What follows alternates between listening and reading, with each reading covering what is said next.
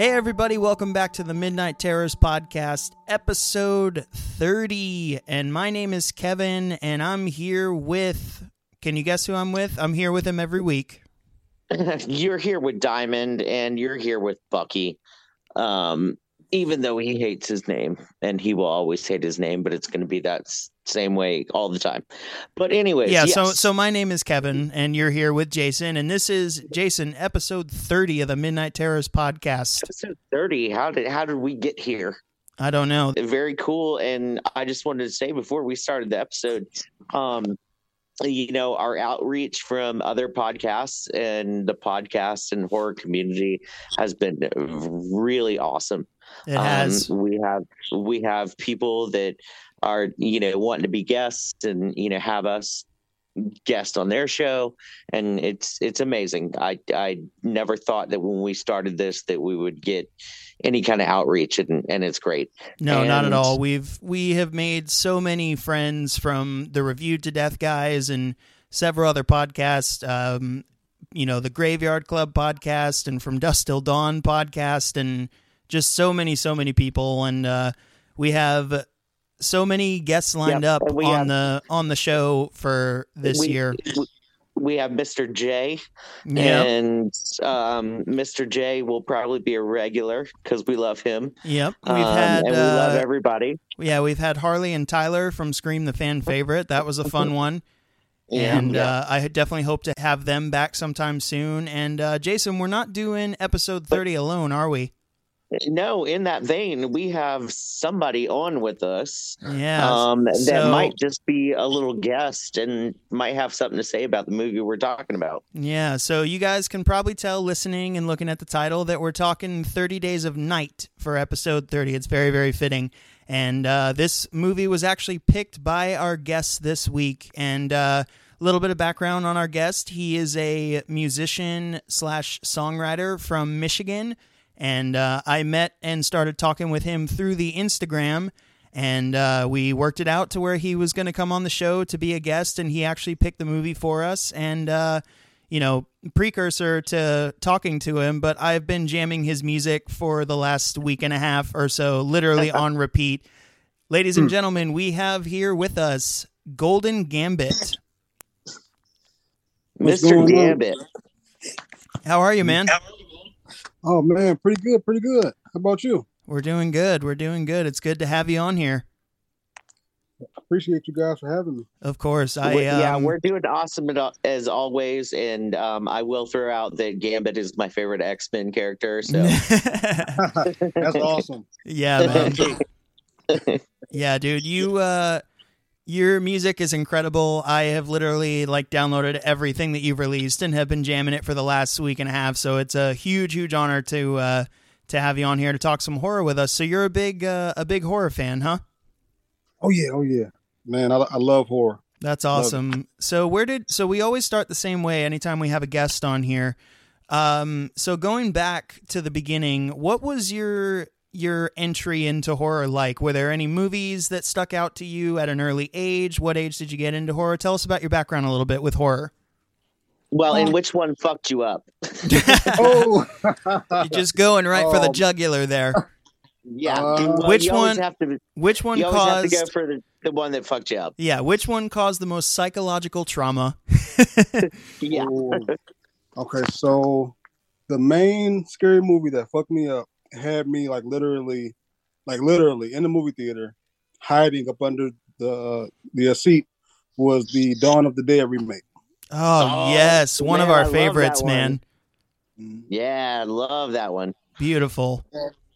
And it was so crazy because my stepdad told me that we were going to see, I think it was Spider-Man, and I was a kid at the time, so I'm expecting to see a Spider-Man movie. And when it came on, I'm like, this doesn't seem like a Spider-Man movie. What's going on here? It fucked me up, man.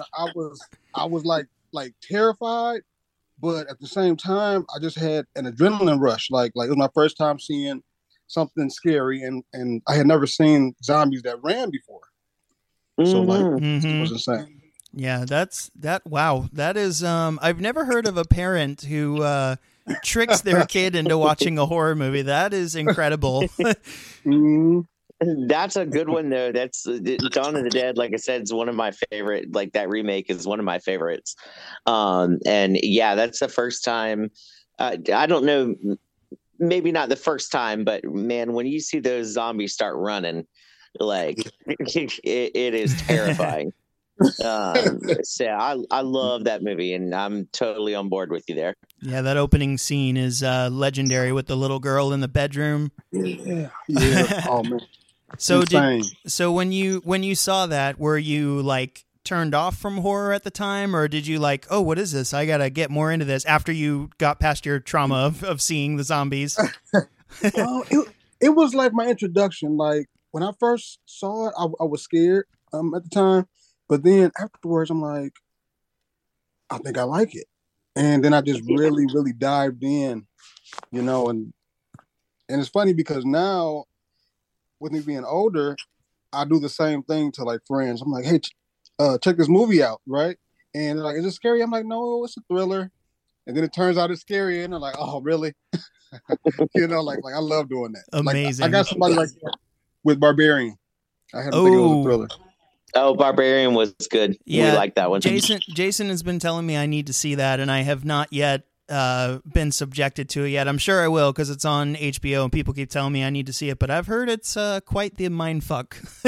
Oh yeah. Oh yeah. Oh, well, crazy.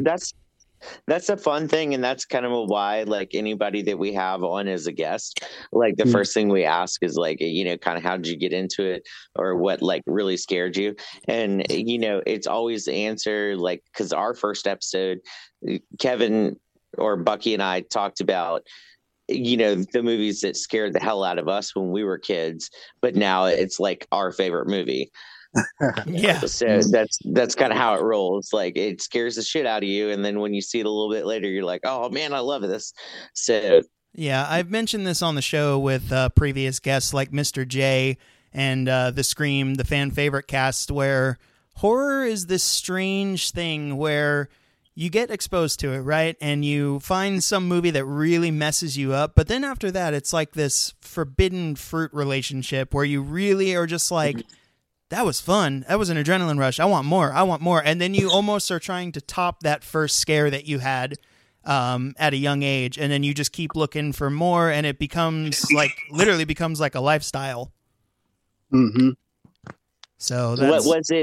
What was it with Dawn of the Dead? I know you said that, of course, the zombies running, which that's very disturbing, but was there like a certain part of Dawn of the Dead other than that just like really roped you in? Let's see. Definitely the opening scene, and just zombies in general at that time in my life like really creeped me out. Like I used to be terrified of zombies.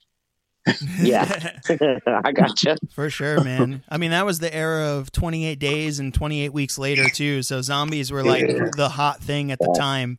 And so once you got to see Dawn of the Dead, where did you go from there? What other movies kind of like what did you explore into next after seeing that initial horror movie? So after Dawn of the Dead, I believe my next one was From Dusk Till Dawn. Ah, yes. Yeah, buddy. Ah, beautiful. That was episode 6 on our podcast, actually. Really? It was. Great movie. Yeah. Great movie. Love From Dusk Till Dawn. Yeah, that's awesome. Listening to you talk, Golden Gambit, is... so you, as I said at the beginning of the episode, you picked our movie for this episode today, which is 30 Days of Night. Hearing that you like Dawn of the Dead and From Dusk Till Dawn, and those being two influential movies for you, it actually kind of makes sense because 30 Days of Night is almost a mesh of those two. It makes total sense, yes. So, well, that's awesome, man. And yeah, it's crazy how much horror takes hold and just kind of becomes this thing that you like, you live and breathe it. You get embraced into the community, and you get attached to the people, you get attached to the movies and the art and the craft that goes into it. So we're definitely a podcast with both co-hosts being inspired by horror and how it affects our creativity, which is very much so. So we're happy to have you join us to talk about that. So what was your, as we sort of dive into the movie here, what was your introduction to 30 Days of Night? So I remember seeing the initial trailer for it, and the trailer just looked like super dark, super cool, and I really like the concept of 30 Days of Night, actually happening, like inside of Alaska, right? And I was like, man, that's a cool idea. And then once I saw Josh Hartnett in it, I was like, okay, I gotta see it. I gotta see it. And Yeah. then like those types of vampires was like so different, because most vampires are like, like charming or like trying to find love. That's whereas these vampires were so different. Like brutal and like just just deadly looking. Like it just really, really like pulled me in. Yeah, they're definitely more in line with like the mythological take on a vampire being, this blood-sucking leech type creature that is, terrifying. But, we've had, go through the evolution of vampires. We've had Dracula, which is very much like a seductive vampire. And then we've had, vampire comedies and, of course, the dreaded Twilight era of vampires, which made vampires tragically uncool. And you know what's really funny about this? What's that? The director that did 30 Days a Night did one of the Twilight movies. What? Oh, what? Yep. Are you serious? Yeah, That's he insane. directed. I don't know which one it was. It was New Moon or something. He did one of them though. Wow. Well, Yeah. that's okay. Yeah. We won't hold That's that kinda against funny. him. We won't hold that against him. Yeah, no, because he did an amazing job with this movie. Yeah, I'm actually looking up to see which one he did because I'm curious now. Yeah, I can't remember. I think it might have been New Moon or I don't know. He did the third one, Eclipse. Eclipse. Yep. See, there you go. Not like it matters, but nevertheless, again, we'll not hold that against him because he did do a great job with this. It's kind of funny, but he's done some really good movies as well. Mm-hmm. This absolutely being one of them. So, Golden Gambit, my exposure to this movie, I don't know if I told you this when we were messaging, I had actually never seen 30 Days of Night for some reason. Jason and I are brothers-in-law, and our whole entire relationship for nearly 20 years has just been him showing me various horror movies and vice versa. And 30 Days of Night was always one that he was like, dude, you got to see it. You got to see it. You got to see it. And I was like, yeah, I'll watch it. And we tried to watch it over at his place once, and we all fell asleep, everybody that was over. And I didn't even see the vampires. I saw them interacting with the dogs off screen, and I saw the sun go down. And that was like the extent of what I knew of 30 Days of Night. So I actually just saw it in full for the first time 2 nights ago. Wow. And and I thought Gambit, like when Bucky told me like, hey, Gambit wants to do 30 Days a Night, I was like, yes, this is one of my favorite movies. I love 30 Days a Night. Let's do it. But so let's kind of get in a little bit and like you said, Gambit, I think one of the best parts of the movie or one of the most fun things about the movie is the concept that they're in Alaska. They have periods where they literally have 30 days of night. And it's a cool concept because, what better spot for a vampire to be in than no sunlight for, a month. It's kind of a cool concept that they thought of. And so basically, kind of when the movie starts, these These folks are just high up in Alaska, and it's a very small town. I think there's like 1,000 people, maybe less, um, that are living there, and they always prepare for this certain season where there's going to be 30 days where they're going to see no sunlight, and usually within that time period, everyone that lives in the town usually kind of evacuates or, kind of leaves unless, they're just dug in there. So, and can I just say, not to speak for both of us, but chime in if you agree. Are we all in agreement here that we would absolutely be one of the people to be people that would evacuate because we'd go stir crazy without the sun for 30 days? Oh, fuck yeah. Yeah. There's no way that I could ever go, I would literally go insane with that. Yeah.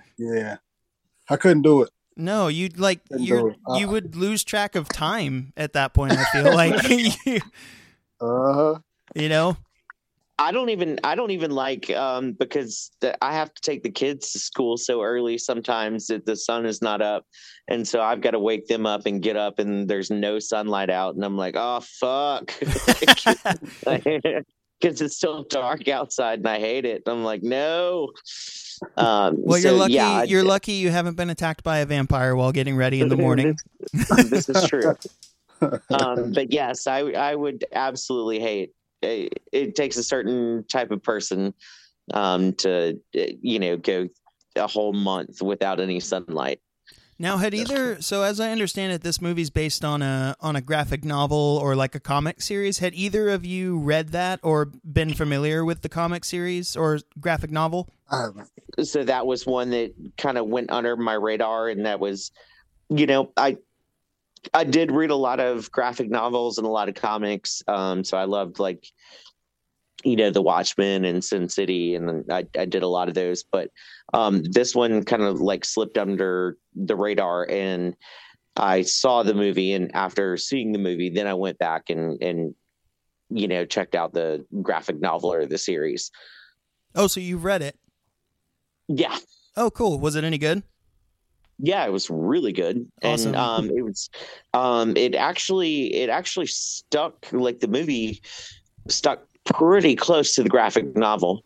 And we'll kind of talk about too, because Bucky, you and I were talking about graphic novel movie adaptations that kind of like stick close, and this was one of those, and we'll talk about that. But awesome. That's cool. Yep. Yeah, I don't think it was marketed based on on the graphic novel or anything like that. It was very much its own thing. And when this came out, this was 2007. Gambit, I will admit that I was a massive wrestling fan at the time. So every Monday I was watching Monday Night Raw and Friday night was SmackDown, and they were playing this trailer constantly. Every single time I sat in to watch one of those events, they would play this trailer of 30 Days of Night. And I remembered so clearly when I saw it in the movie this time, that scene where the girl's on her knees in front of one of the vampires, like the head vampire, and says, "Please, God." And the vampire says, "There is no God." And he looks up real sarcastically and goes, "No God." And right?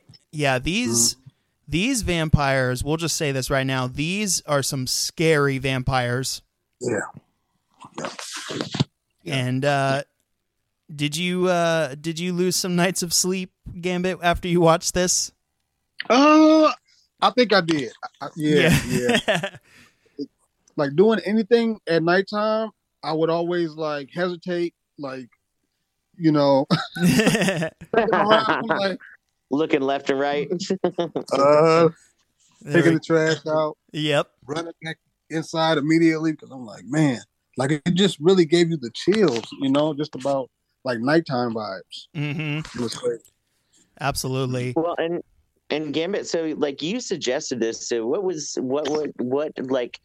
dug this in for you, or what just really connected for you to make you love it so much? Because I love it as well. Yeah, and you've said, Gambit, I believe this is your favorite horror movie of all time, right?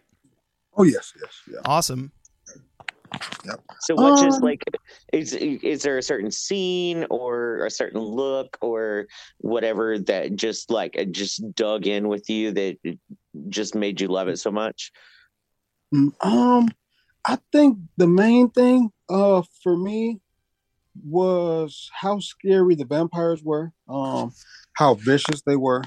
And then I really liked how it kind of had like a love element, but at the same time, it was like that broken, like separated situation. Yeah, the broken marriage. Yeah. Mm-hmm. Mm-hmm. Yep.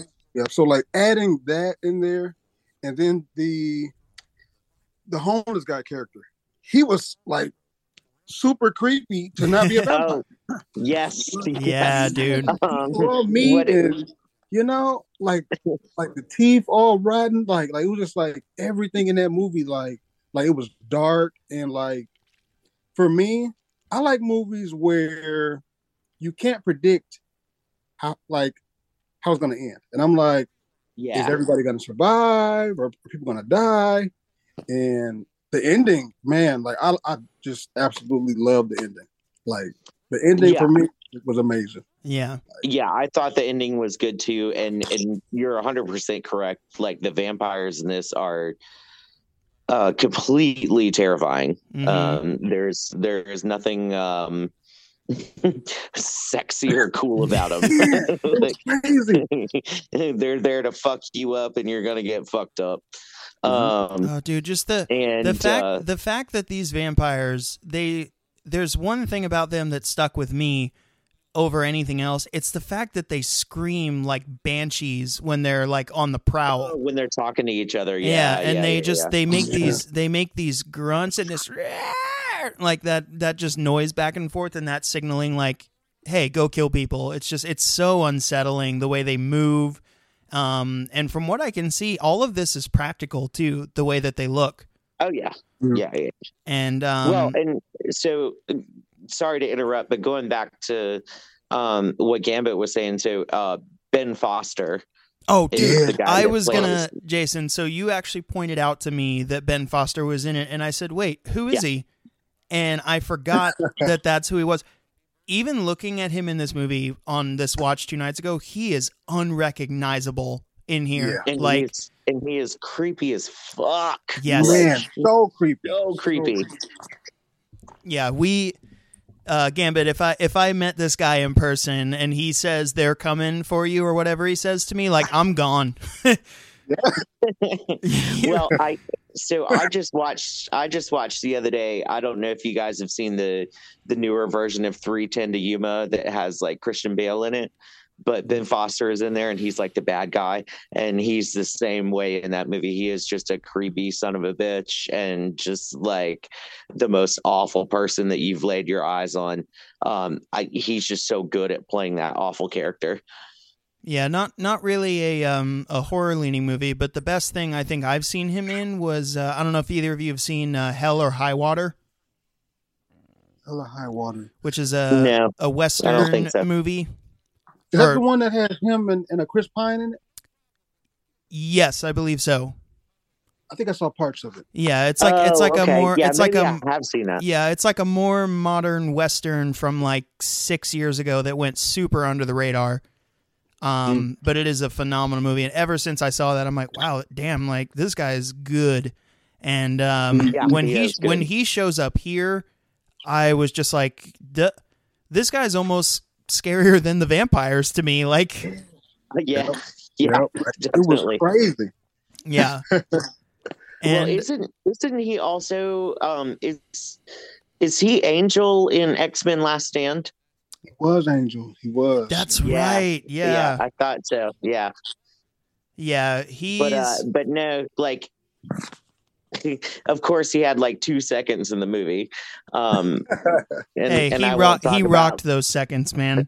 I won't talk about Last Stand. We know how I feel about that. But are you a superhero fan when it comes to the movies, Gambit?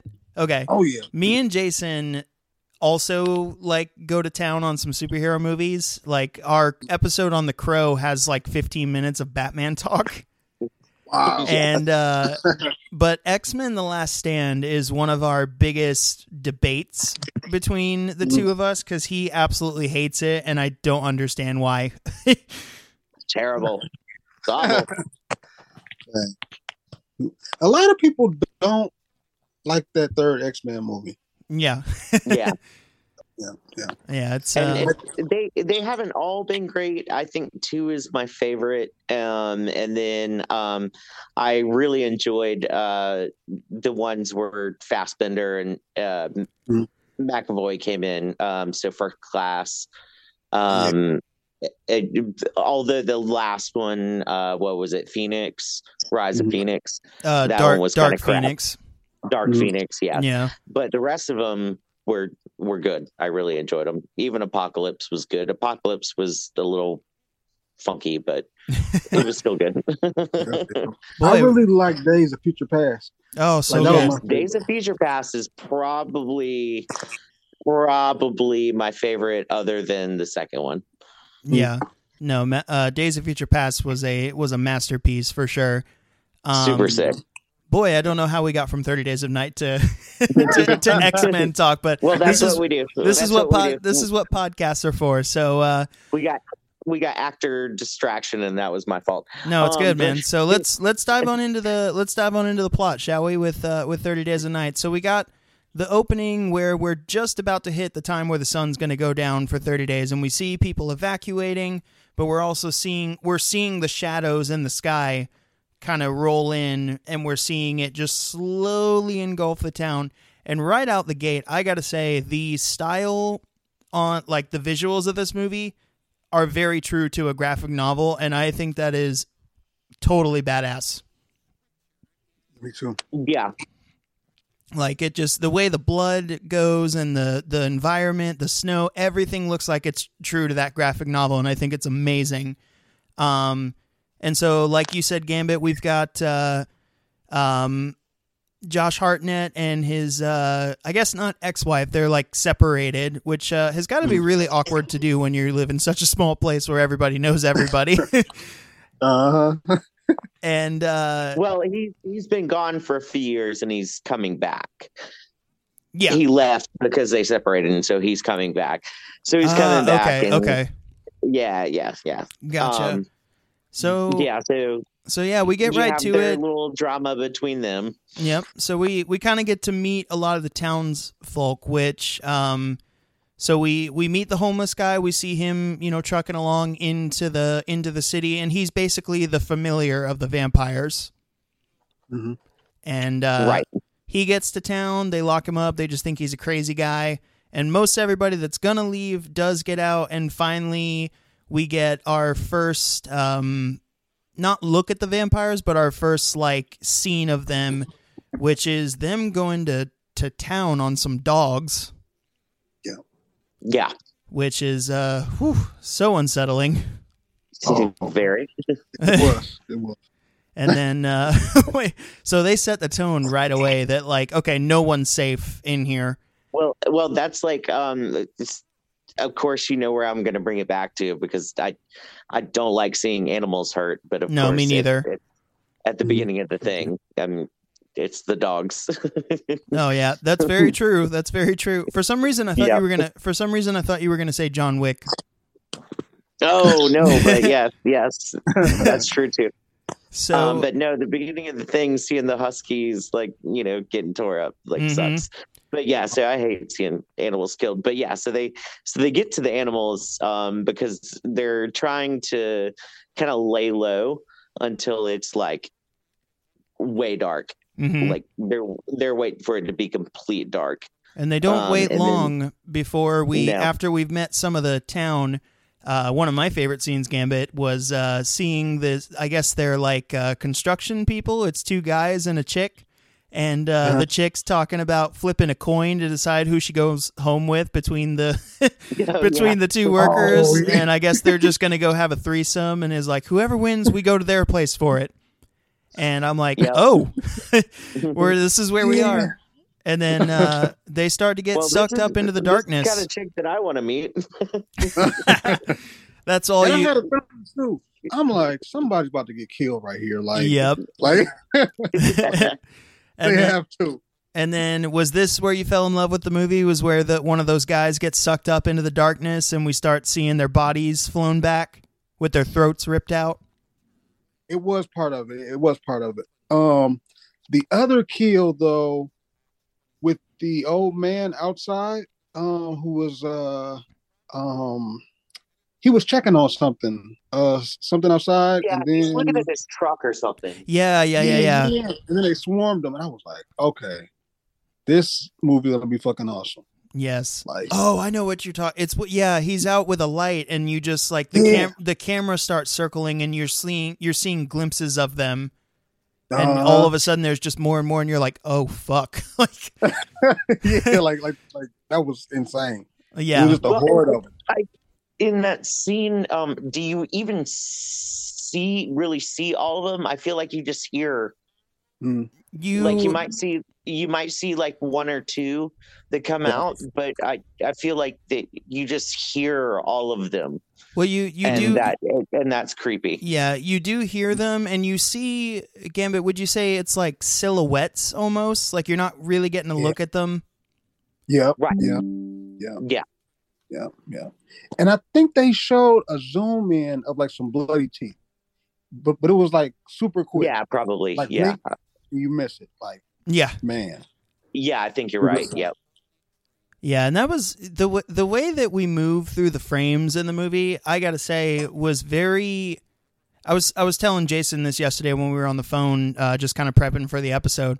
I really feel like 2007 and that era, like the mid to late 2000s, was so inspired by stuff like 300 that every action movie was filmed in that way, with like the really quick cuts, but with a little bit of slowdown, and it kind of looks like a graphic novel because 300 was also a graphic novel. And I was just thinking about it. I'm like, man, 2007 really had its style about it. Like any movie from this era looks like this. Yeah. So it's pretty crazy. Yeah, we kind of talked about this. That was kind of same time that like The Watchmen, and Sin City came out.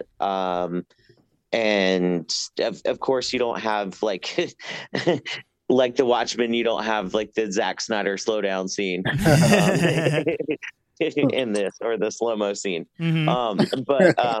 But just the way that it's shot, and just the color saturation that they do on it, it's very comic book style. And actually, like if you've read the graphic novel or looked at it, like. It's not shot for shot, but I mean, there's a lot of like cells that you can just look at in the graphic novel, and it's the exact same shot in the movie, which is pretty cool. Yeah. And so yeah, I mean, once the vampires show up, I mean, it is on for the next like. Yeah. I was looking at the runtime, and I'm like, wait, this movie is like an hour and 50 minutes long. What is the movie? Yeah. And it's just a massacre. Like, man, people were being slaughtered. I was like, jaw dropped. Yeah. Jaw dropped. So, did you have a big audience, Gambit, when you saw this in the theater? That you can remember? I don't think so. No. Okay. I think me and like two of my cousins went. Okay. And were you guys like, when you saw the gore, were you reacting and like kind of shocked by what was being put in front of you? Yep. Yeah. Like it was my first time ever seeing vampires like that. Like functioning, just like savages. Like, yeah. Like it was crazy. Especially the head vampire. Like he gave no fucks. Yeah, he was a nasty fucker. Yeah. He Well, case in point, when he, like, the familiar Ben Foster's like, they didn't take me with them. And then they show up and they say, you did everything I asked. And he fucking cracks his neck. Oh, yeah. Like, ruthless. Yeah. I was like, these. Now, this is a a great vampire movie. Mm-hmm. Like Twilight. Are there other vampire movies, Gambit, that you really like kind of gravitate to? I did like Dracula Untold. Okay, yeah. I did like that one. Yeah, that's a good one. Good. Yeah, that's a good one. That was another one where like the vampires returned to their primal form a little bit. They were a little bit more mystical in that one because they could, do the transform into bats and stuff like that. But the one vampire in the cave that he meets that turns him into Dracula is very much like these. But yeah, man, we vampires are pretty diverse. One of our favorites, Gambit, that we surprisingly have not done an episode on, but we talk about it constantly, is Interview with a Vampire. Yep. And obviously, my favorite vampire movie, The Lost Boys. Oh, Kiefer Sutherland. Kiefer Sutherland, yep. The most badass vampire to ever be put on screen. So, but yeah, once the vampires come into town, like it's on, and now it's just a cat and mouse game of like who's gonna live, who's gonna die, and there's this is cool too. Like talking about like the other vampire movies that we love, or like the ones that have kind of come before this. Like when you have like Interview with the Vampire and stuff like that, they're totally like glamorized. Like it makes it seem appealing to be a vampire. Except for maybe Blade. But forgot about Blade. That's another one that's a favorite of mine. I love the whole trilogy, but Blade 2 specifically with Guillermo del Toro behind the camera. Yep. Perfect. But, yeah, kind of in this era, it was like this era of like, vampires. And again, the director that directed one of the Twilight movies. So it was all this like, vampires are pretty and they're cool. These are just fucking terrifying. Like they're going to come in and rip your fucking arm off and, drink your blood and torture you and that's the other thing, torture you at the same time, especially like that head vampire. Like he's all about just playing with his food. It was crazy. And like not turning people. He's like, make sure they don't turn. And I'm like, man, this is crazy. Like, because most vampire movies, like vampires are trying to turn people.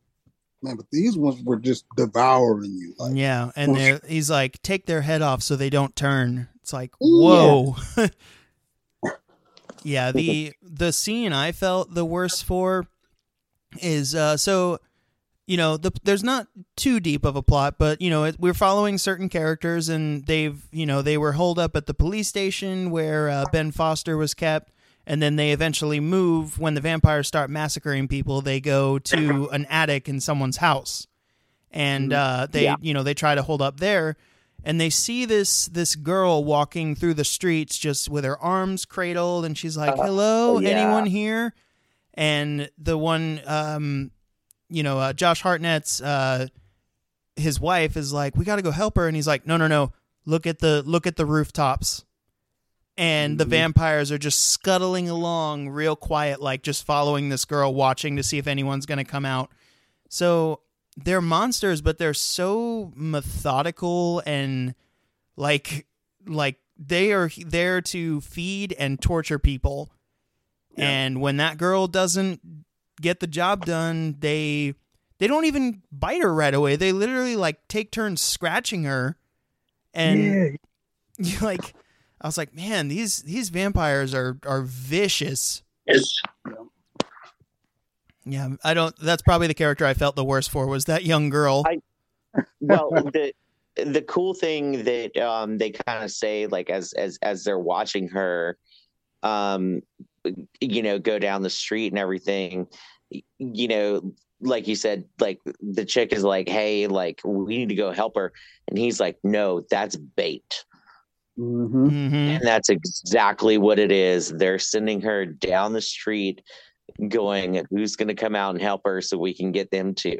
Like they're just sending her out as a bait, like a fish on a hook. Yeah. Like these vampires were just like predators. Yeah.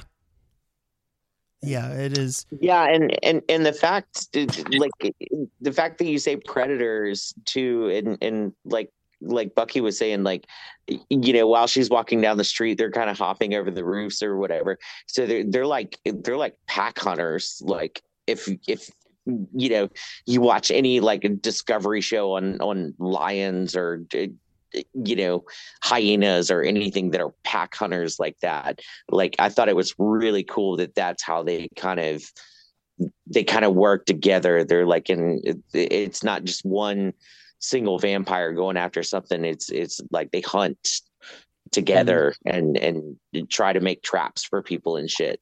And I thought that was really cool. Yeah, it was. Yeah, so we got a lot of death scenes in here, so we'll geek out for a second. Gambit, do you have a favorite kill or a favorite massacre scene that you always are kind of like, oh man, that's the peak of the movie right there?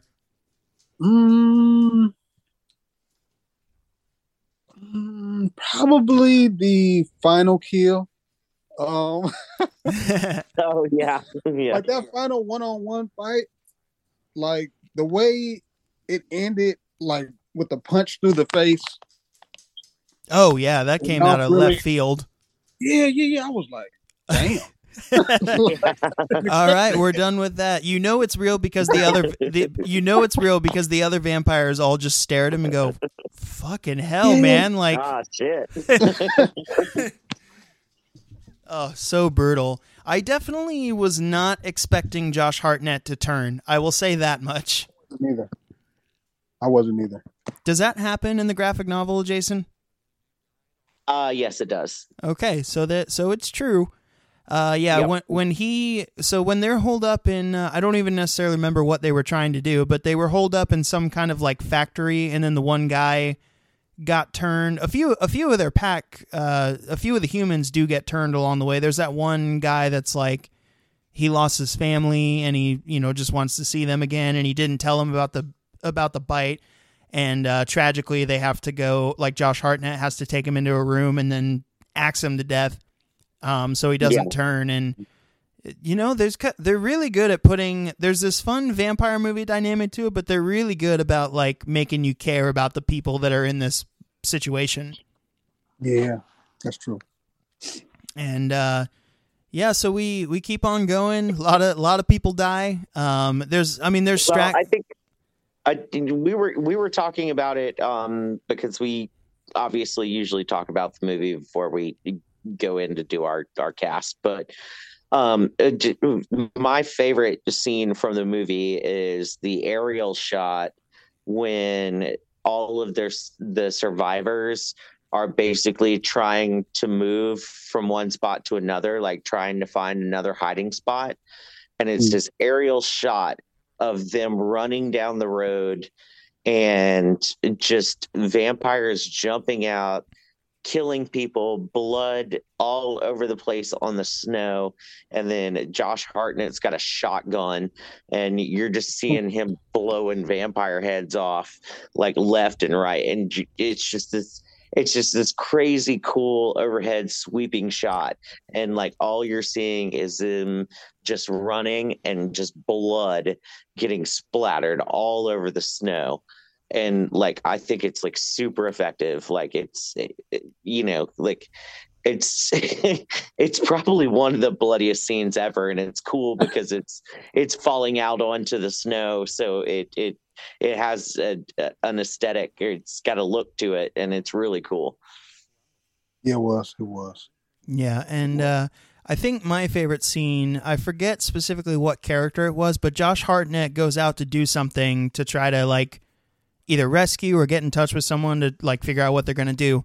And there's one guy that was also bitten, and then Josh Hartnett realizes it, and they're out like in the snow, and he's like, "Oh shit, you were bitten." And the guy's like, "I'm just so thirsty. I'm hungry." and then you start seeing him slowly change, and Josh Hartnett's like, oh shit, and then they have a fight out in the snow. That was probably I loved seeing the slow transformation of the vampires. You know, like the transition. They get those black eyes, their skin goes pale, and they just start to, you know, become zombie-like in a way. That was probably my favorite scene in the in the movie. The final fight was also really badass too. Well, and going along with kind of like what Gambit was saying from Dawn of the Dead, you know, the zombies switch so fast, or they turn so fast, and same thing here with the vampires. Like once they're bitten, they turn pretty damn fast. Like, yeah, it's not a long process. Like it's, you know, it's like a few minutes, and then they're on your ass. Yeah, exactly. And I will just say this outright. If I were in this town and being overrun by vampires, I'd probably be one of the first to go because I just would not be able to stay put. And I'll be like, no, we can make it. We can make it. And that's like, you know, you talk to people and they have the luck with getting away with something on the road, like, you know, merging where they shouldn't or going slightly over the speed limit. I don't have that luck. So I'll say I can do something and then I'll just immediately get killed. So Gambit, like just speaking about the actors too, like, so I thought Hartnett was going to distract me. Because I mean, I'm not like a huge fan. He's not terrible, but I was like, it's Hartnett, but he's not god awful, but he's not the greatest either. So when I was going in to watch the movie, I was like, I don't know, Hartnett's in here. But I was actually surprised with it. Like, how did you feel? Did he distract you, or how did you feel about it? His casting in the movie to me was like pretty much perfect. He didn't really come off as cheesy. Yeah. Like he had the hero vibe, but at the same time, I liked that he wasn't like he wasn't like a typical character who's just like killing all the vampires and like he's unbeatable. Like it was a few moments where like he almost died, you know. Which, he did. Yeah, they did a good job with making him vulnerable. Like it's not like he wasn't like fucking Superman, I'm gonna come kill all the vampires. Like he did what he had to do in the moment. Yep. And then to me, he really sold the asthma quality too. Like seeing him with asthma, like it just felt real. I'm like, okay, Josh Hartnett looks like he actually has asthma in this movie. So true. And his character really gave me like Leon Kennedy vibes from like the Resident Evil movies. Ooh, okay, yeah, I could see that. Interesting. All right. Yep, I like that. Yeah, that's cool. I like that a lot. Jason's a massive Resident Evil video game fan. Not necessarily the Mila Jovovich movies, but he loves the video games. Yeah, I am a big fan of Resident Evil. Just got Resident Evil 2 remake. Can't wait to play it. But yeah, Leon Kennedy is one of my favorite characters. No, and I see what you're saying. Like, because Kennedy is not really. He's just stuck in his situation. He's not like this big bulky, I'm over the top hero. He's just like, fuck, man, I got to deal with this shit. But yeah, no, that's cool. Like I hadn't really thought about that kind of angle, but no, that's a good description. Yeah, and so a character that jumped out for me, did either of you notice who, Jason, you especially, I would think, would notice who this was? The plow driver. Yeah, did you catch who it was? Oh, yeah. So, Gambit, there's that one character with the long curly hair and the scruffy look and the deep, gruff voice. Did you notice who that was? Was he in Harry Potter? Was he? I don't No, but he's in every damn thing. But there's one movie specifically I'm thinking of, Jason. Do you know what it is? You're thinking Dusk Till Dawn. I am not. Oh no? No, he's from Batman Begins, dude. Is he? Yeah, he's Oh, what? You don't like falafel? Yeah, he's Flass, Gordon's corrupt partner in Batman Begins, the one Gambit. So in Batman Begins, which you've seen, right? Mm-hmm. So there's that scene where Batman and Gordon start to like communicate and start to become a bit of a team. And Gordon's like, my partner is corrupt. He won't say anything. And Batman says, he'll talk to me. And he ends up like catching his partner. That he strings up. Yeah. So when it's raining and he strings him up by his foot, and the guy just took money from the vendor and is like, well, they don't like falafel. Yeah. That's who that is. And I'm like, holy shit, dude. It's Flash. He's also, he's in every damn thing. I'm pulling it up right now. He is. Because he literally is in every damn movie. Oh, I think he's in John Carpenter's Vampires too. I still haven't seen that one. Oh man, it's so good. Yeah, no, character with the dynamite sticks. Yeah. Is that how he dies, Gambit? I can't remember. Does he blow himself up? As well. So he tried to, but it exploded and just like blew him through a window, and then the hair vampire like stepped on his neck, I believe. Yeah. Okay, that's right. Yeah. Oh, epic fail, dude. Yeah, he dies right there at the hotel scene, like right there at the beginning.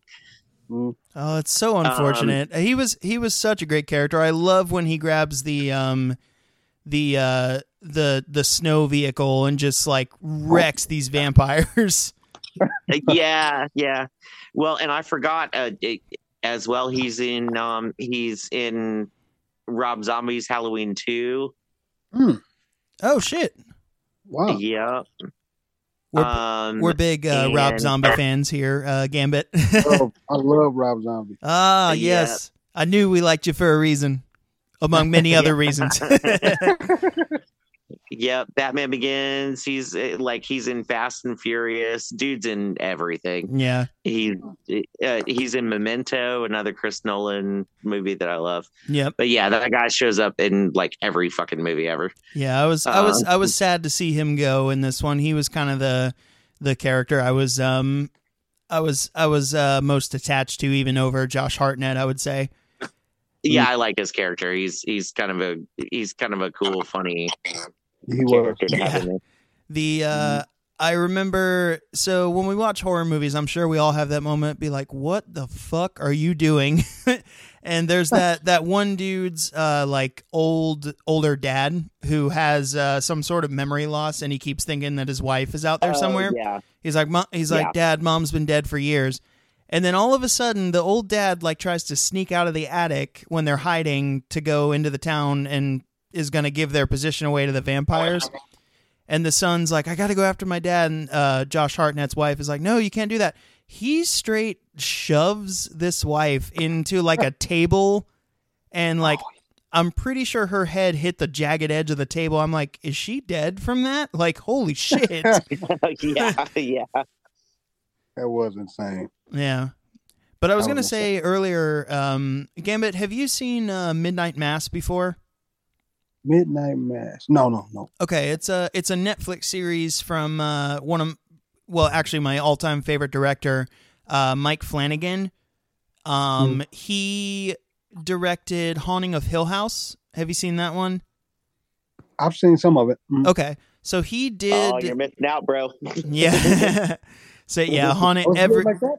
Yeah, I'm gonna check it out. Yeah, do it up, man. Haunting of Hill House, Haunting of Bly Manor, and Midnight Mass are all like amazing shows.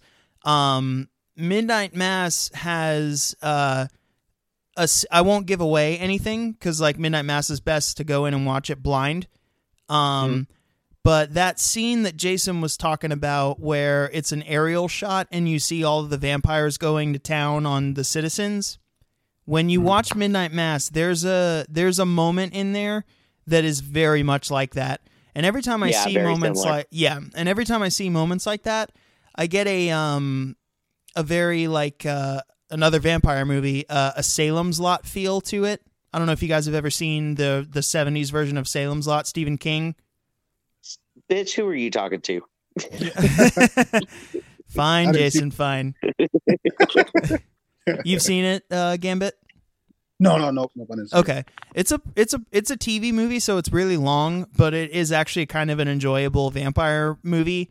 And it is good. Yeah, and the premise is that a vampire is taking up residence in an old house up on the hill that is like really creepy and overlooks the town. And there's a point where all the citizens get turned by the vampire, and it's very 70s feel where the vampires descend on everyone in the town. And I feel like that scene that Jason brought up is very much reminiscent of like a 70s monster siege movie. And yeah, I just think that's really, really cool. I love seeing stuff like that. But I highly recommend Midnight Mass. I think you'll enjoy that one. Go in completely spoiler free, and when you see it unfold, you're gonna be mind blown. Yeah, you'll love it. Okay. So check that out ASAP. Yeah, man, absolutely. I always kind of equate that that not because it's the overhead shot, but just that kind of scene. I know, Kevin, you've played Left 4 Dead. We're video game fans too. So I don't know if you've ever played Left 4 Dead, Gambit, but it's just this fast pace, just blow heads off left and right, and just blood flying everywhere. And I did, like, just watching like that scene, like always just reminds me of Left 4 Dead, because you're just fast paced running and just blowing heads off left and right. It's so fun. But anyway, so so basically, so we've got the survivors. Everybody's kind of hiding in town, and of course they can't go out because it's night, and it's perpetual night. There's no sun coming up, so the vampires can roam as they want. So they're basically kind of switching from location to location, just trying to hide out as much as they can.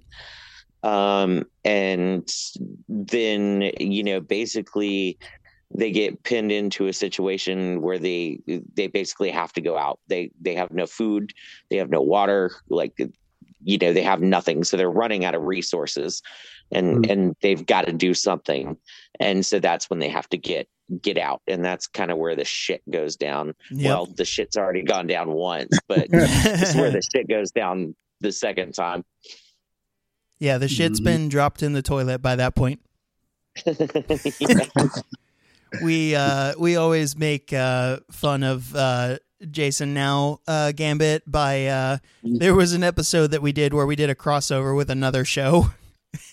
And Jason was off screen somewhere. We did it over Zoom, and all of a sudden I'm putting you on blast, Jason. I don't care. I don't give a shit. I know you don't.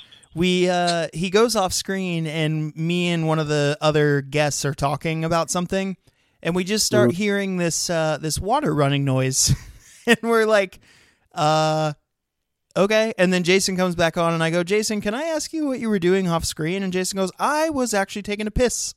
And he forgot to mute his microphone, and we just left it in there. And the one co-host is like, as I was talking, he was either pouring himself a really long drink, or he was doing his thing. And so now we have a group chat with them where we were like, Jason, you can, piss as you please, but no number twos while on the podcast. Oh man. I had my Bluetooth on, and I thought that the mic was turned off, but it wasn't. And he paid the price because I left it in the episode. And I'm going to hear about it for 30 more episodes. So that's all right. So I want to tell you this as well, Gambit. So like I said, I just watched this for the first time 2 nights ago, And just so you can understand the dynamic between me and Jason, I like 30 Days of Night. I really enjoyed watching it. And I told Jason last night over the phone that I was like, man, the movie was a lot of fun. I had a good time watching it. I found it creepy. And all I said to him was that I don't know if I was like blown away by it, but I really, really enjoyed it. And Jason decided to give me a hard time with our friends and tell people, we're not talking to Kevin. He hated 30 Days of Night. I was like, no, fuck off, dude. I did not say that. He's like, I'm reading between the lines, bitch. Well, it was one of those statements where it was like, I really liked it, but and I was like, fuck. What you'll understand about me is even when I really love something, I'll still find a way to pick things apart and just be like, it could have been better in there. It's constructive criticism. It's not me saying I think it's bad. And 30 Days of Night, what I said was that I thought it was a fun movie and a really, really like great vampire movie. And then I just, look at it and I'm like, maybe they could do things a little bit better here, but it's the movie as is. It's what makes it the movie. So would I change anything? No. I just tend to be like, kind of like, ask anybody that knows me. I'm just kind of like, meh. I just make little picks here and there. But no, 30 Days of Night was a great pick, man. I'm really glad that you suggested this and got us to watch it. So I guess we can, give our overall thoughts. To sum up the plot, of course, Josh Hartnett does turn into a vampire to take on the final one. He says we can't fight them the way we are, and he kills the head vampire, and finally the sun comes up because we made it through 30 days, and the other vampires leave or do something. And Josh Hartnett burns alive in the arms of his wife, and that's where we leave. So I kind of said my overall thoughts on it. I thought it was a really, really good movie. I thought it was a lot of fun. Would definitely watch it again. It would actually be a great double feature, Jason, with The Thing, I would think. Oh. You knew I was going to say something. You already kind of did. Now the original Thing or the remake? Definitely the original. Well, it depends on how you define the original, because there's the 50s, The Thing from Outer Space, or you got the 80s Kurt Russell one. Listen, Jason. John When people say The Thing, we all know we're talking John Carpenter's The Thing. But yes, John Carpenter's The Thing. And everybody knows it's listened to us at all, and from years and years of Kevin and I talking, like I talk about The Thing at great length because it's one of my favorite movies ever. And I liked, one of the things that I liked about 30 Days a Night is that you kind of, not only are you in this isolated area and in the snow, and you kind of got nowhere to go, there's no contact, so you get that whole cabin fever feel, which is half of the great thing about The Thing. So I got a lot of really cool Thing vibes off of this movie, and that might have a lot to do with how much I love it. Yeah, no, we're big fans of the John Carpenter's movie, The Thing, or John Carpenter's version of The Thing. And I actually, in October, I got to do a video chat with John Carpenter, and I told him that Halloween, the original, and The Thing that he did were two movies that were super influential to me with getting into horror. And so like I said, Jason loves it. I thought 30 Days of Night was really, really great, and I had a good time watching it. I'm glad that you suggested it to us.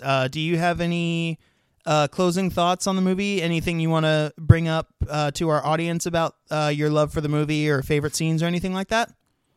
Yeah, Gambit, what's your rap, man? How does this affect you so much?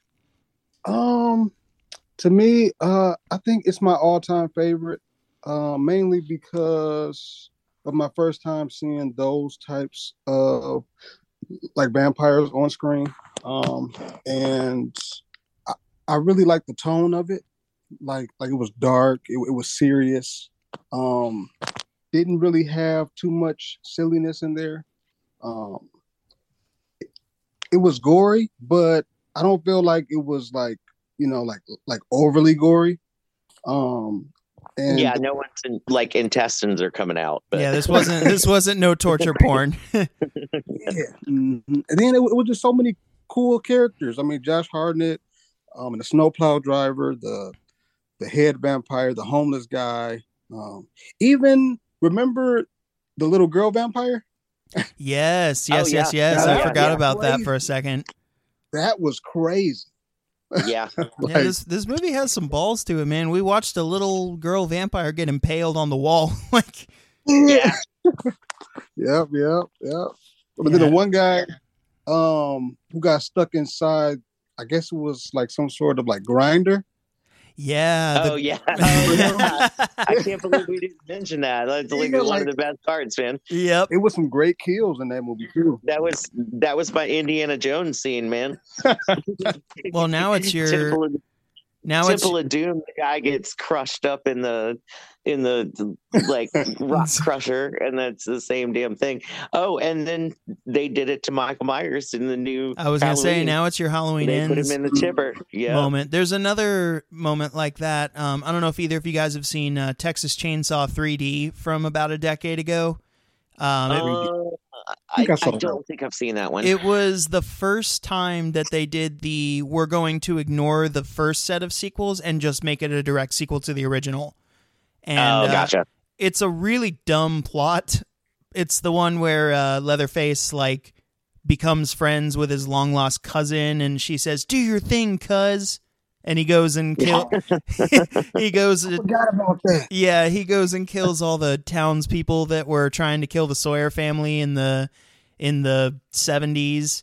But there's a part where, and it's horrible CGI, but it's so entertaining. The sheriff or the mayor or something, Leatherface kills and cuts his hand off, and the guy just slides into a meat grinder in the slaughterhouse. And it's so bad CGI. Or such badly done CGI, but it's hysterical. And that's what I think of, too, when I see that.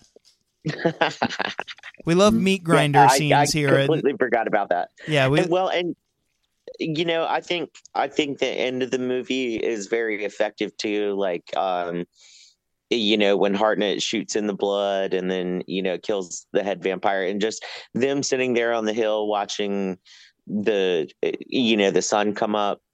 And him knowing that he's going to die, and his ex-wife sitting there with him, and just it's a sad scene, but it's a cool ending.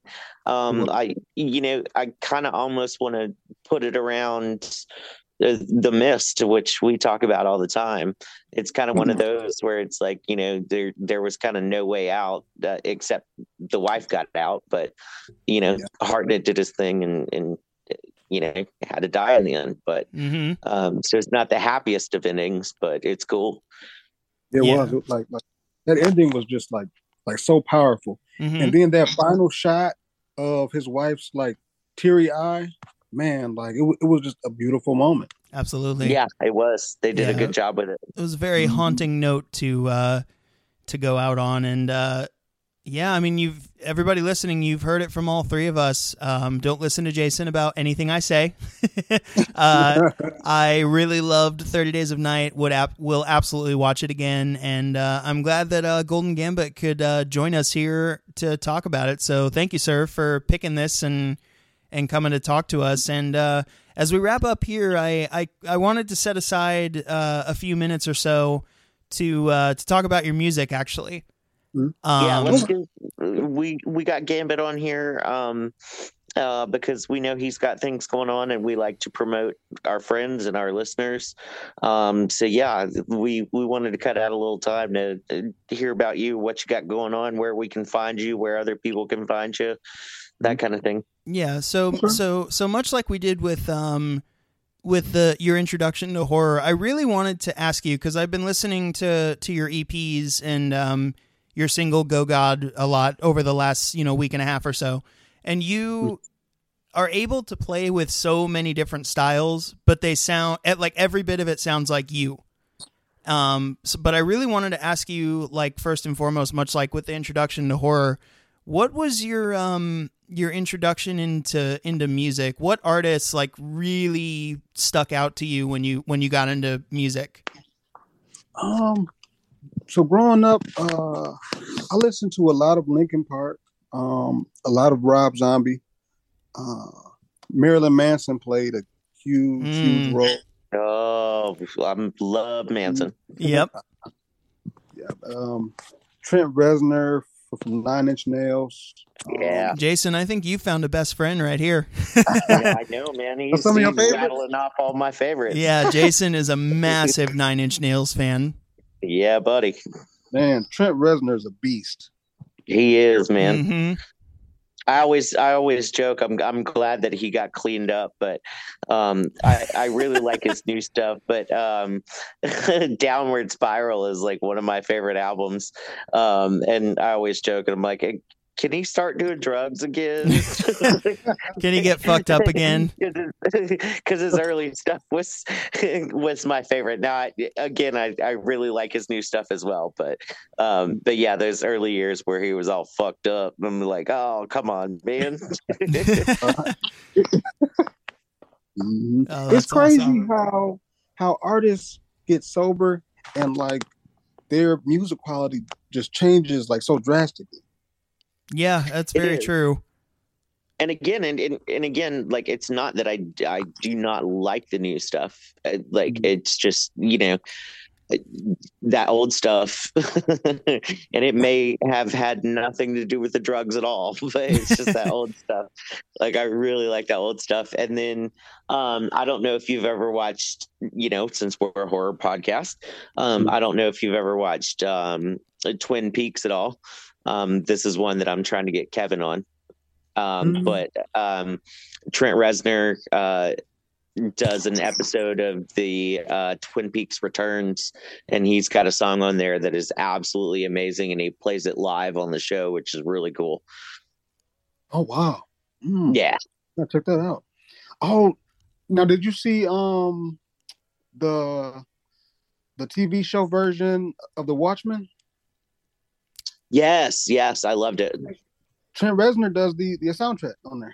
Yes, I did notice that. I forgot about that, but now that you mention it, yeah, he did work on the soundtrack. Yeah, you're right. That's awesome.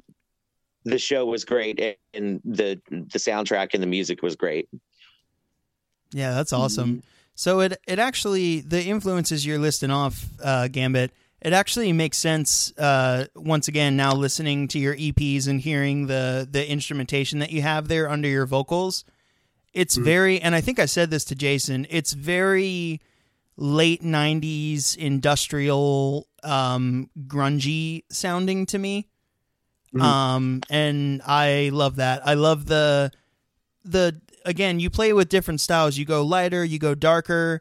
And man, your lyrics tell a story for sure. I appreciate it, man. I really do. Absolutely. And so how did you get into songwriting? And when you're creating songs, what's your process like? Are you making the instrumentation that you're using on a program or something? No. So my partner, he creates sounds from like all types of instruments. He uses an electric guitar. He has like a cool drum set. Like, this dude can play every instrument known to man. It seems like piano, and like, honestly, we're just always experimenting with different, hard rock sounds, post punk stuff, industrial sounds, and just mixing styles.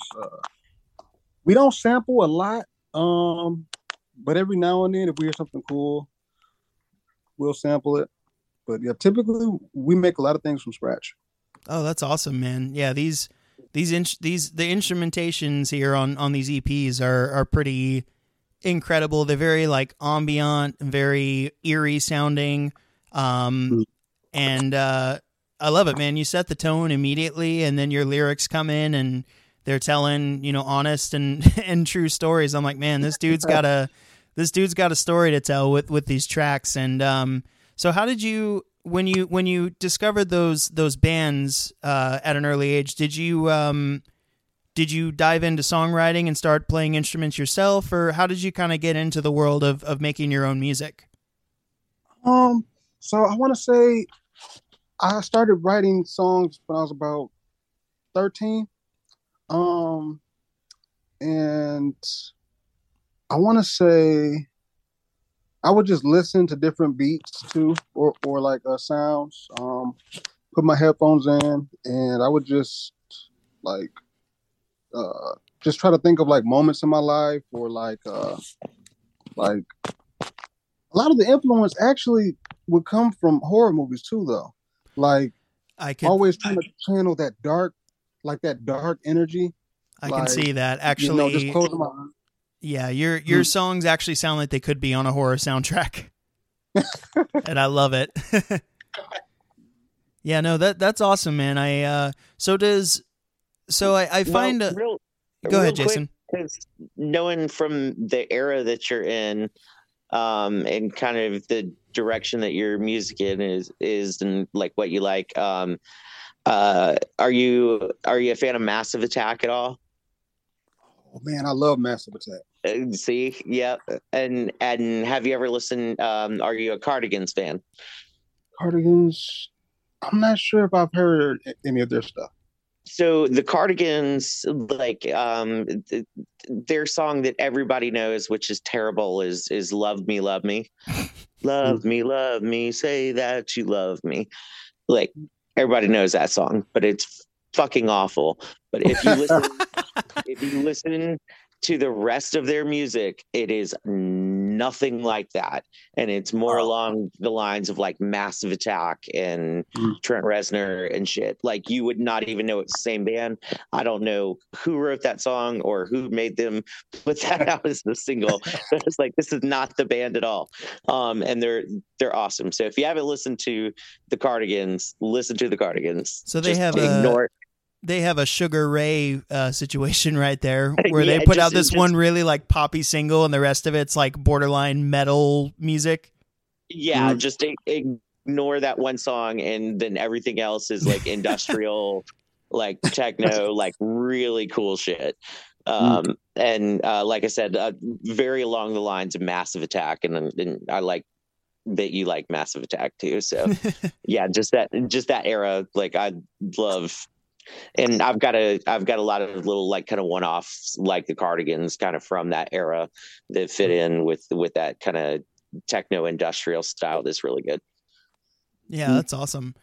And so Gambit, when you were talking about trying to channel horror, I think I cut you off a little bit there, and I apologize for that. No problem. When you were talking about channeling horror movies and the vibe that horror movies give off, so I've found, so I'm a musician myself, and my lyrics and sometimes the chords I use on my guitar are very much inspired by horror movies as well. Do you find that there's a pretty, like, in your music, a pretty regular combination of love of horror and then just love of music that inspires you? Like, are you still inspired by horror movies today with what you're making? And do you find that like one creativity affects one or the other? Oh, definitely. Yeah. Like anytime I feel like I'm having like some writer's block, I feel like my calm place in order to get inspiration would be watching horror films or like a horror show. Like lately I've been watching the Cabinets of Curiosity on Netflix. Oh yeah. And that first episode, oh man, it's crazy. And like when I see stuff like that, I get these images in my head, you know, of like themes and different ideas, and like I just turn off all the lights, put my headphones in, and play some music, and then I just start writing. There we go, man. Yeah, that's sick. Jason, have you watched that show, the Guillermo del Toro Cabinet of Curiosity show on Netflix yet? No, I have not. I want to watch that, and then I also want to watch Wednesday because I hear Wednesday's really good. Yeah, I've heard as well. I need to get around to both of those for sure. But I love Del Toro. One of one of my favorite stories. So Gambit, Kevin's my brother-in-law. I took his sister, who's my kid's mom. I took her for Valentine's Day to see Pan's Labyrinth because I saw the previews for it, and it looked all like fairies and magical and like stuff like that. And I'm like, oh, she's gonna love this. This is her shit. Like her favorite movie is The Labyrinth with David Bowie. So I took her to Pan's Labyrinth for like Valentine's Day, thinking like this is gonna be super sweet. And then all of a sudden, some guy's getting his fucking face bashed in with a fucking bottle. And this is like into like just a couple of months of us dating, and I'm like, I'm sorry.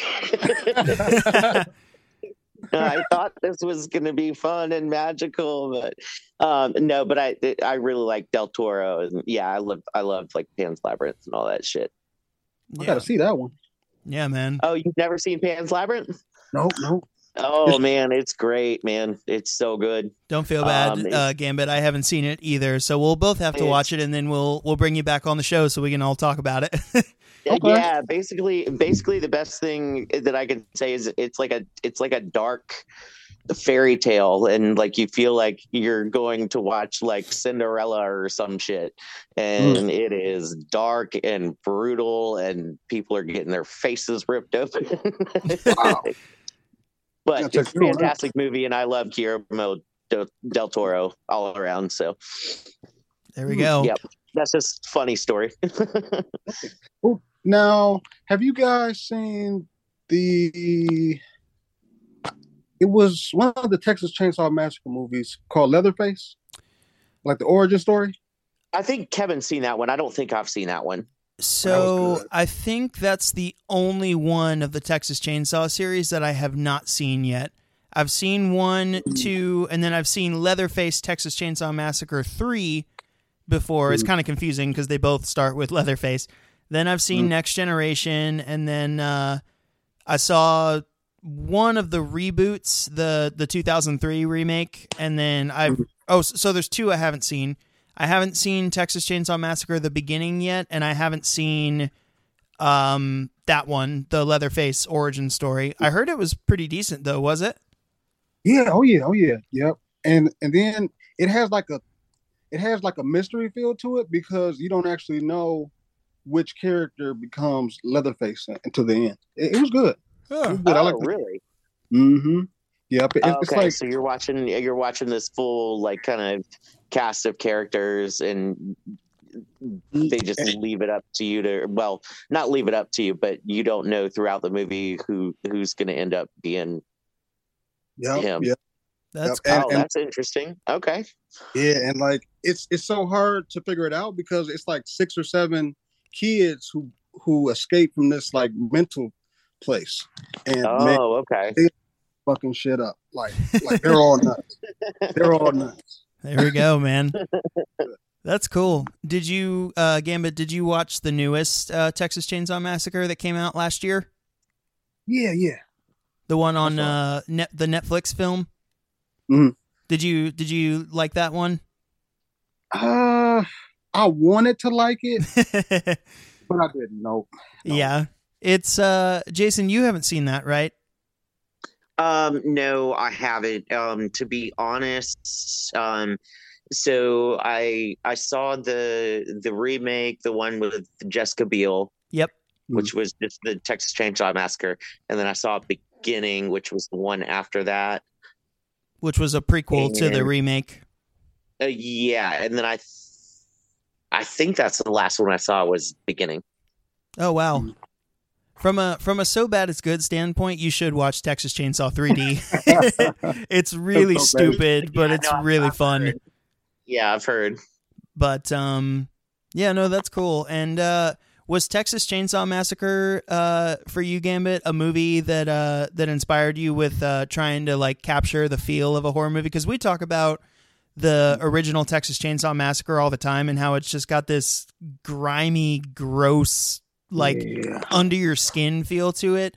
Was that one of the movies that kind of inspired the tone you're going for with your music? Oh yeah.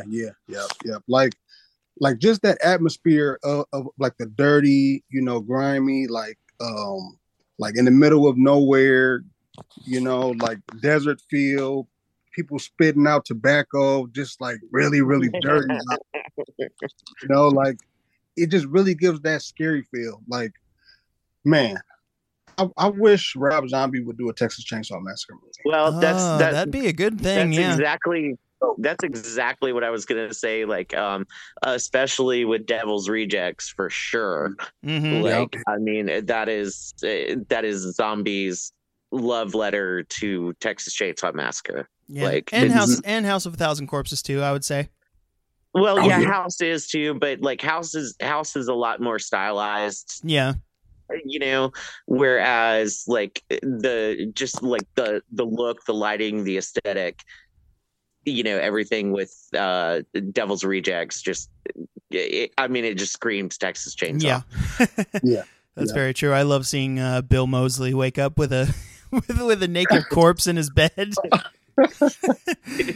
just cuddling with it like a teddy bear. Oh man. Well, one of my favorite scenes is the chicken scene. The chicken. You ain't gonna be fucking these chickens, right? I ain't no chicken fucking motherfucker. I ain't no chicken fucker. Do I look like a chicken fucker? Well, maybe not you, but he. I don't know. Gambit, you gotta come back on and talk some Rob Zombie with us. We've definitely talked about doing some Rob Zombie and probably just going through all his films. We might have to get you on. And it's yeah, as much as we've been through, and Rob Zombie is like my favorite, musically and his films. I love all of them. There's some that are better than others, but I love all of them. Yeah, we'll have to bring you on, Gambit, for like a series where we'll just dive into all of his films. Okay. But Zombies a lot of fun. Mm-hmm. Oh yeah, always. And so I guess I really only had one more question for you, Gambit, about your music. So I know that you play live shows. With the kind of music that you're doing, what can people expect from like your live shows when they go to see you live? Are you by yourself? Do you play with a band? Like what do you want to tell people about what to expect at your live shows? So typically for my live shows, I try to do about 4 per month. And I normally do 3 shows just solo and 1 show with my live band behind me. But my shows are pretty fun. I have fun, talking to the crowd, cracking jokes. I actually, each show, I do my song Esther, and I talk to the crowd like about the Orphan movie. And it's always beautiful. They're like, yeah. Yeah. So, that's awesome. My show is fun. Is there a song from your catalog so far that you're finding like really pops off with the crowd? Probably I Wickedly Love You. Oh, that's a good one. That's a good one. Yeah, man. Well, make sure because like we said, we like to promote everybody. So, make sure, let us know, what's the album name? Where can we find it? What's your, well, me and Bucky obviously know it, but for our listeners, let them know where to find you, man, where they can find your music, where you are on Instagram or, whatever, just to plug the hell out of it. Okay. So all my social media handles are Golden Gambit. It's Golden with a Y. Gambit spelled like the X-Men character. And I have a link tree with all my music. I'm on SoundCloud, Apple Music, everything. Spotify. My last 3 EPs were 667, Memento Mori, and the 667 Misfit edition. So check out the music. It's free to stream on all platforms. And I'm pretty active on Instagram. So, anybody wants to reach out. Where are you based out of? Where do you live? I'm based out of Detroit, Michigan. Okay. Oh, cool. Awesome. Yeah, so you got Deep South Southern boys on the phone with you, so yeah, and you got two fans down in Charleston, South Carolina here, and absolutely, of course, gotta come visit. Yeah, absolutely, man. We would love it. I hope to get to see you perform live one of these days. Me and Jason will come out. We'll be fangirls down in the front, being like, "We know that guy. We know that guy." And but no, we wanna sincerely thank you for your music and all your work, and for coming on the show with us. And I want to implore all of our listeners right now to go check out Golden Gambit on his social medias. He's a great dude, really talented musician. Go check him out live, go stream his EPs, and he deserves all your support. So please go and check him out. And with his blessing, we're actually going to play one of his tracks to close out our episode today. So my Gambit, my personal favorite so far from your catalog is easily your song Drop Dead. I have been listening to that thing on repeat. It encompasses that 90s dirty, gritty feel you were talking about with the instrumentation. The lyrics are great. It's super catchy. Anything you want to tell the listeners about that song? So that song is actually very, very important to me because in my 16-year career, that's the first song that I filmed a music video to. So just that whole experience and making a song really came from a genuine place in my heart. I really tried to create a dark, scary song, and it's fire. Yeah, it is fire. It's amazing, and I watched the music video. That I love the aesthetic of the video. And it is infectious as hell. I hear the words of that song in my head constantly now. So, with his blessing, we are going to actually play that to close out the episode. Of course, all copyright and ownership of the song goes to Golden Gambit and his distribution companies. And of course, you've been listening to the Midnight Terrors podcast.